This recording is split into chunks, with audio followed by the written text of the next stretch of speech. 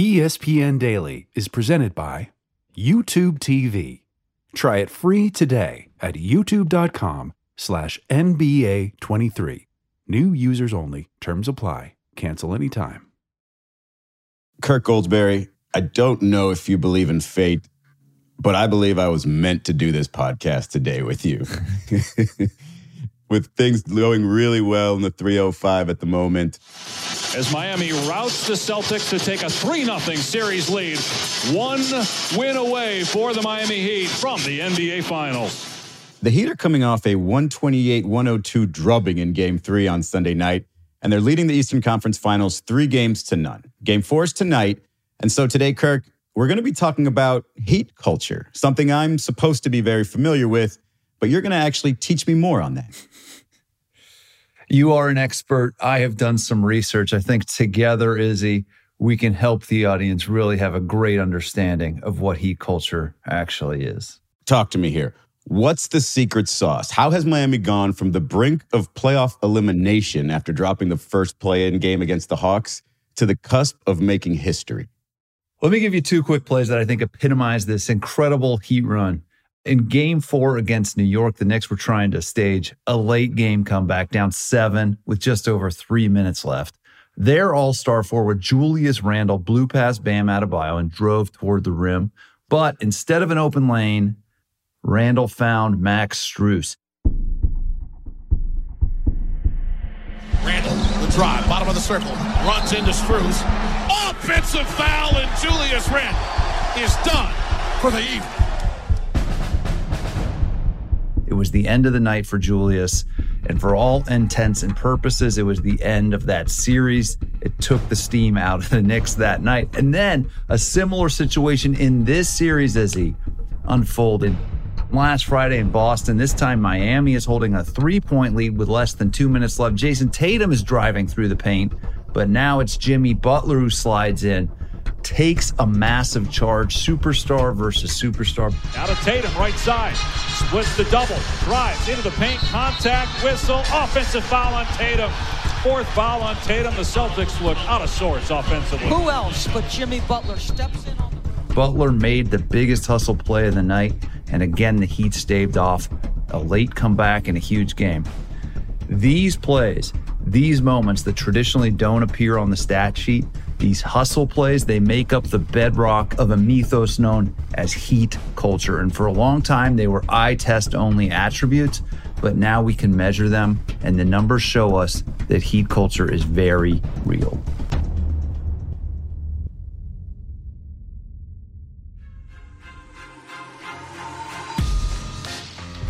Roll your eyes if you want anytime somebody mentions Heat culture. I mean, it does sound more like the plot of a movie than the identity of an NBA franchise. But after watching the Heat boat race Boston in Game 3, it's undeniable that there really is something in the water. So today, ahead of Game 4, with Miami 1 win away from the NBA Finals, Kirk Goldsberry explains how we can now measure the intangibles that drive the Heat's success and prove that Heat culture exists once and for all. I'm Israel Gutierrez. It's Tuesday, May 23rd. This is ESPN Daily.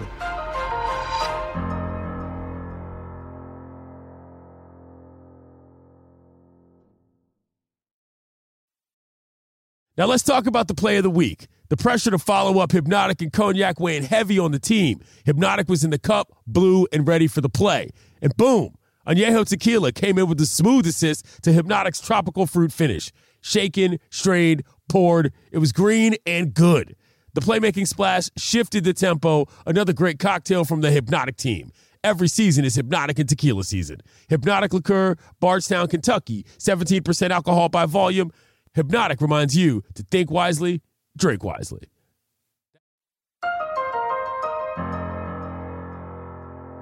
Kirk, in South Florida, you get some points for mentioning it, but everywhere else in the country, you get dinged a little bit because you hear it way too much. And you know what I'm talking about. I'm talking about Heat culture. It's sort of this amorphous thing that's hard to define or quantify, but you've actually set out to do that. Before we get into those numbers, though, I was wondering if you could help me define Heat culture as the broader NBA community kind of understands it. Well, for me, as a non-Florida man, the Heat culture is really about a few things. Tenacity. Butler, fall away again. Missed that time. Bam, got the rebound and the slam. It's about toughness, and it's about competitiveness. It's about grit. Jimmy Butler goes up from 6 feet and makes the shot, plus a foul that goes head-to-head with Williams. Grant Williams and Butler jawing. They were nose to nose.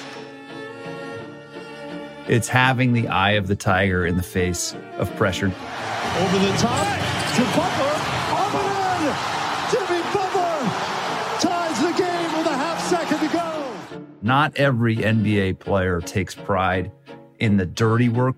They don't all love hustle plays, especially on defense. But these guys cherish it. They bask in those moments. Heat culture, for me, is dedication to winning the toughness game and dominating that dirty work.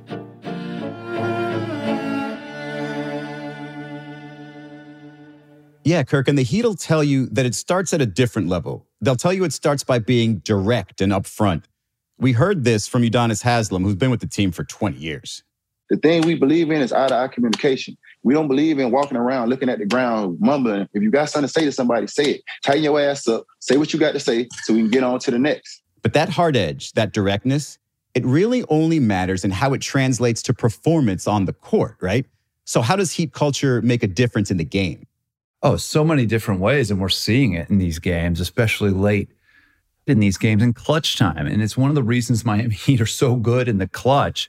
But like analytically, that chaos you create, it benefits you and your basketball team. You're creating more offensive possessions for yourself and limiting offensive possessions and chances to score for your opponents. When you're taking a charge, you're tacking on additional fouls on players on the other team, potentially reducing minutes of players like Julius Randle and other top rotation players, while increasing minutes against lower level rotation players. In addition, you're getting into the bonus and potentially increasing free throw attempts over the course of the game. Right. And here's the thing that I think people are picking up on that even I still can't measure, Izzy, and I want to get your input on this. It feels like in some of these moments, they're taking the wind out of the sails of their opponents by being so tough. You are intimidating players, whether it's Grant Williams or whoever else. You're sort of taking away their spirit. And that's something we still can't measure.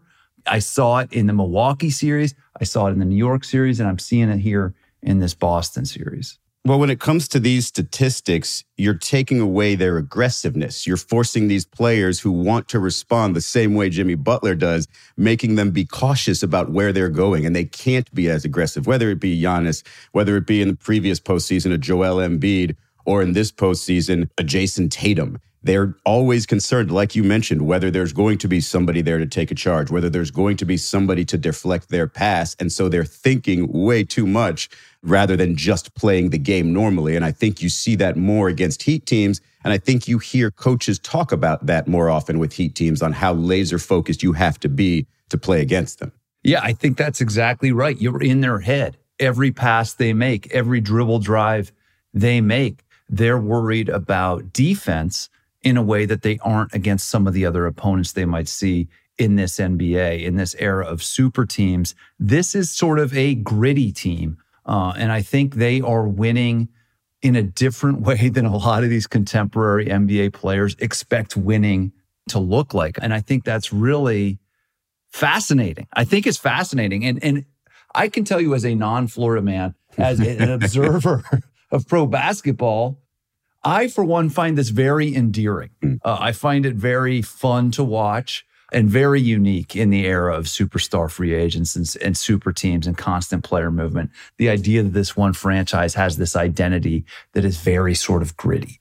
And it's an identity, especially for this team, that had to be elevated come the playoffs, because this is how an 8 seed gets to where they're on the brink of the NBA Finals, by elevating what they do best. And for this Heat team, that includes a lot of those hustle plays, as you mentioned. And so the thing that makes me laugh about this is you would think anybody could do that, right? You would think any coach can say, hey, these are the hustle plays. You should do them harder. Therefore, we will win. But I do want to take you through the numbers here and talk to me about what they actually say about whether Heat culture is a real thing. Yeah, so about 10 years ago, the NBA started tracking what they call hustle stats. These are things that until about 2014 or 2015 were not counted. But when you look at them on the NBA's official website, you'll see one thing repeatedly. Miami owns a lot of these categories. Okay, Kirk, so take me through this then. We've got deflections and loose balls recovered. Who's really leading the way for Miami in those categories? Both of those start with Jimmy Butler. And, he had 6 steals in game 1 of this Boston series. But the origin story for a lot of these steals is these deflected passes. Nobody's deflected more passes in these playoffs than Jimmy Butler. He's not alone on that. Gabe Vincent is right behind him.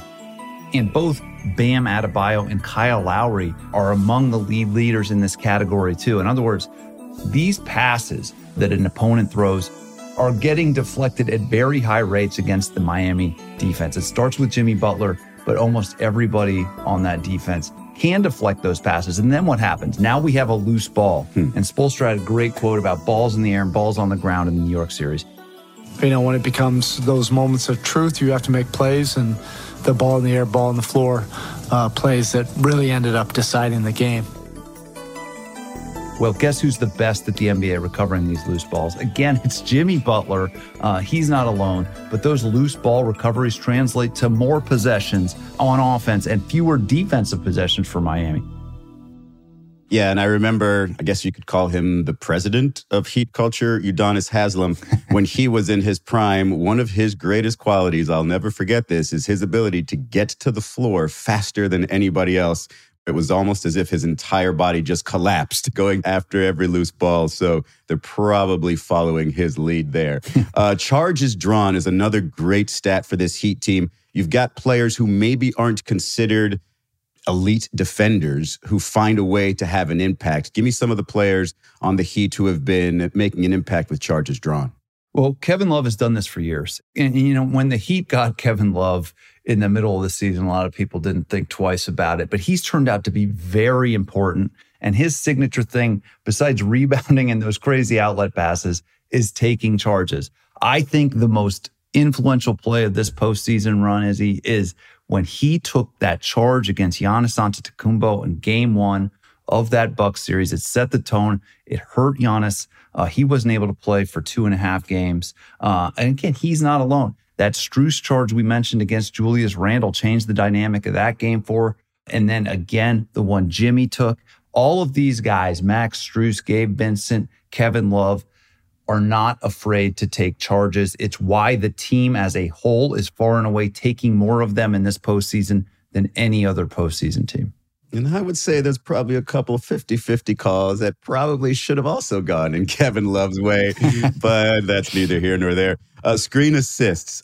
This one's also fascinating to me because this Miami Heat team was the lowest scoring team in the league in the regular season, did not shoot the ball from 3 very well, but now all of a sudden their offense looks like it's humming at times when it's supposed to get more difficult. So explain how screen assists have helped this team.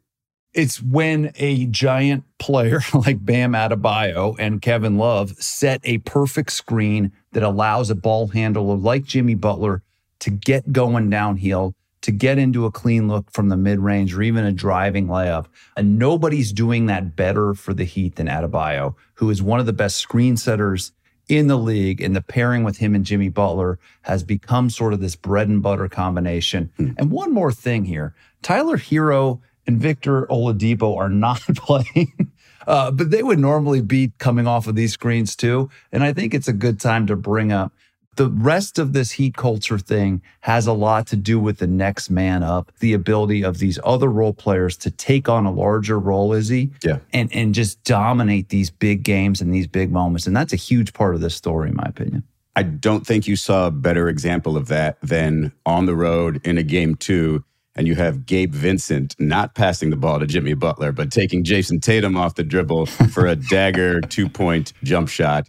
and didn't look like he was nervous about that at all. Well, isn't a huge part of Heat culture, isn't it also just the swagger? Why does Gabe Vincent have that swagger? He doesn't deserve to have that. Yeah. But that's part of this deal. And he does have that swagger, and he hit one of the biggest shots of that game against the superstar in a way that you don't see a role player generally step up in that moment. But I do think that's part of this, that contagiousness of the swagger that starts maybe with Pat Riley, trickles down through Spoelstra, and of course through Jimmy Butler, infects this whole team and builds this whole roster into just one of the most confident groups in this postseason.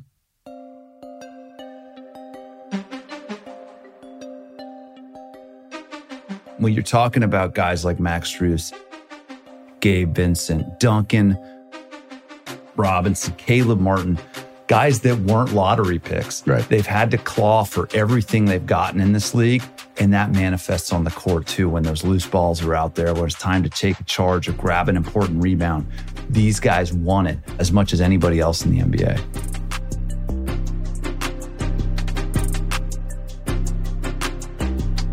Up next, how the biggest star on Miami might be the best match for Heat culture.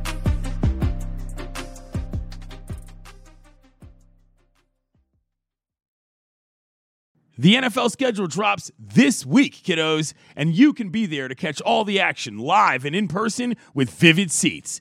Experience every touchdown, every tackle, and every eye-popping play of your favorite team.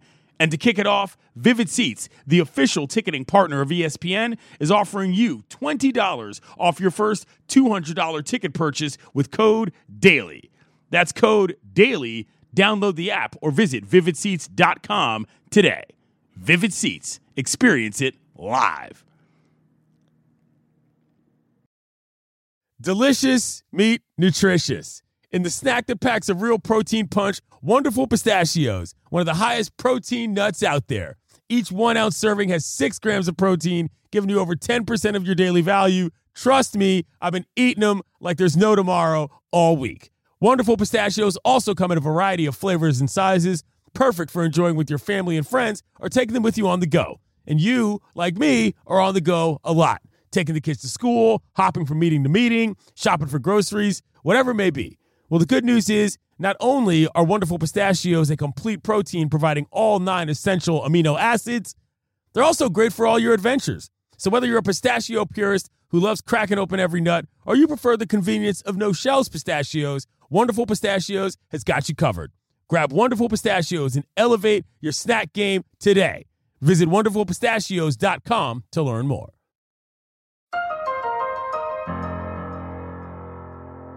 Okay, Kirk, so now we have the tools to measure and prove that Heat culture actually exists. But this kind of basketball, in Miami specifically, has been around way longer than hustle stats, right? So where do the roots of this tree actually start? Is it with Pat Riley?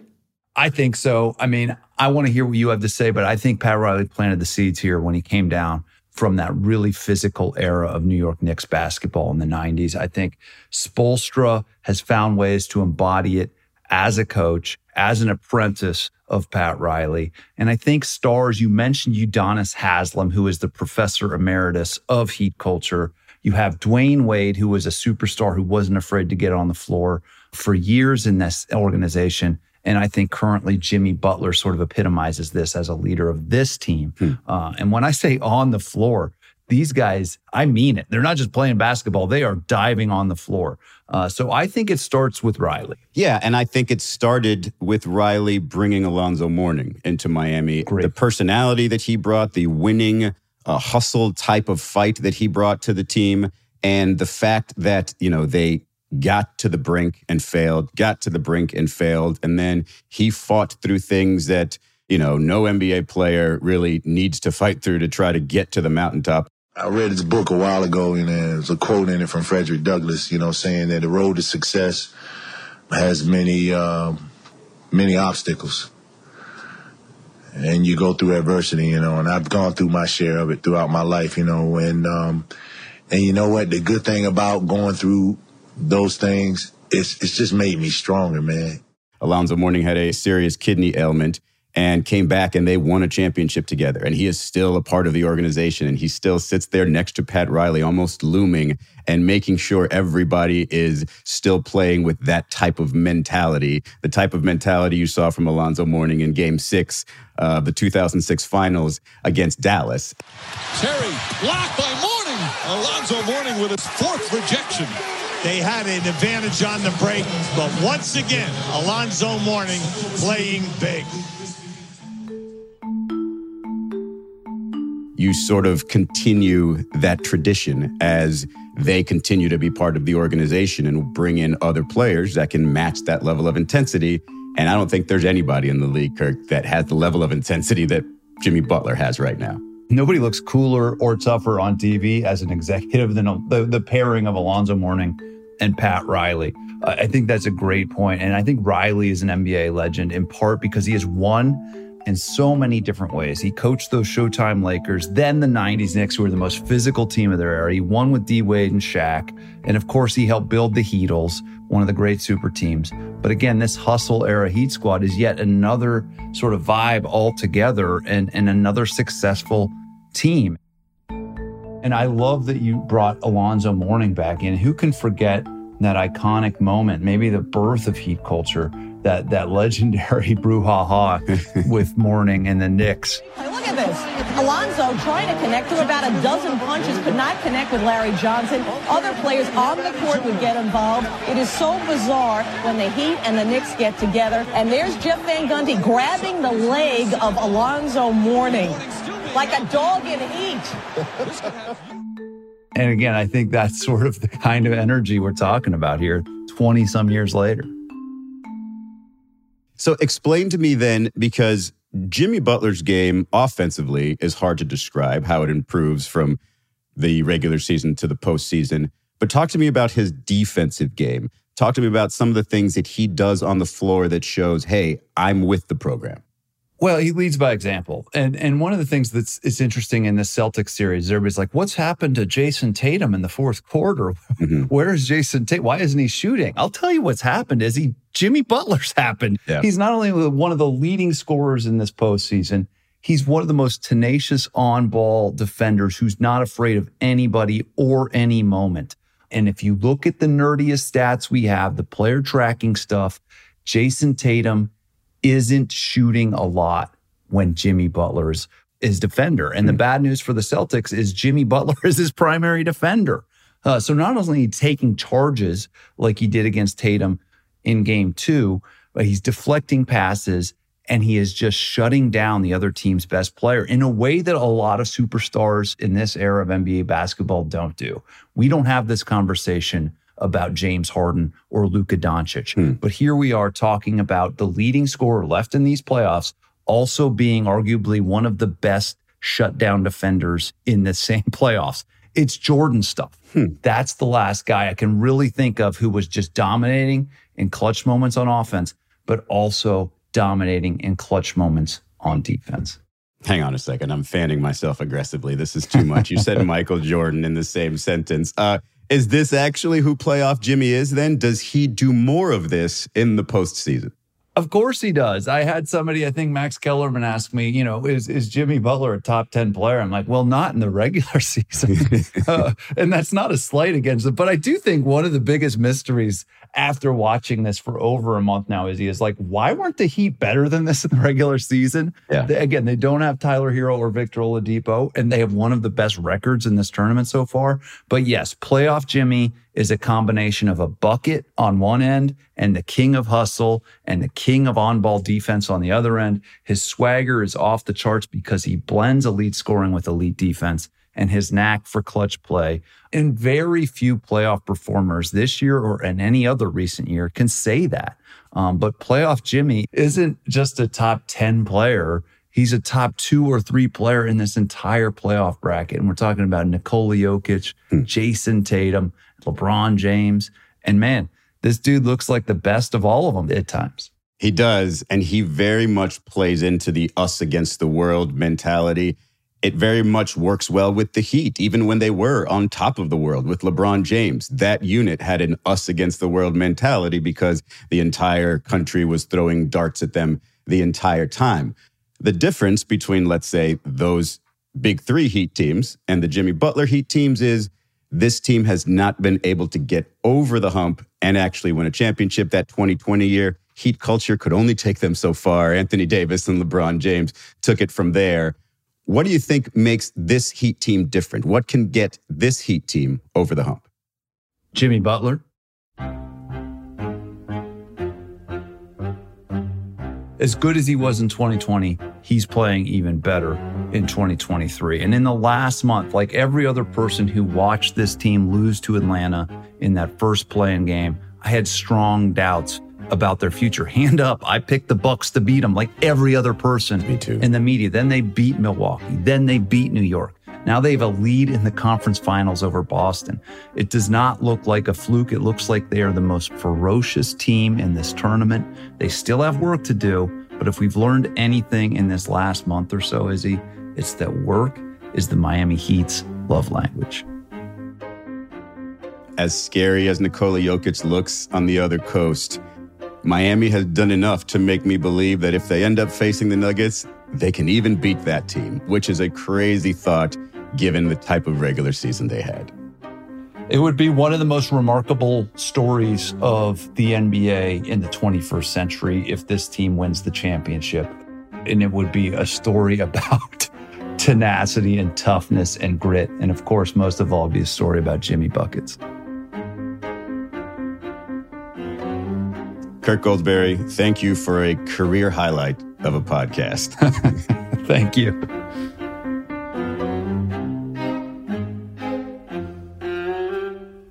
I'm Israel Gutierrez. This has been ESPN Daily. I'll talk to you tomorrow.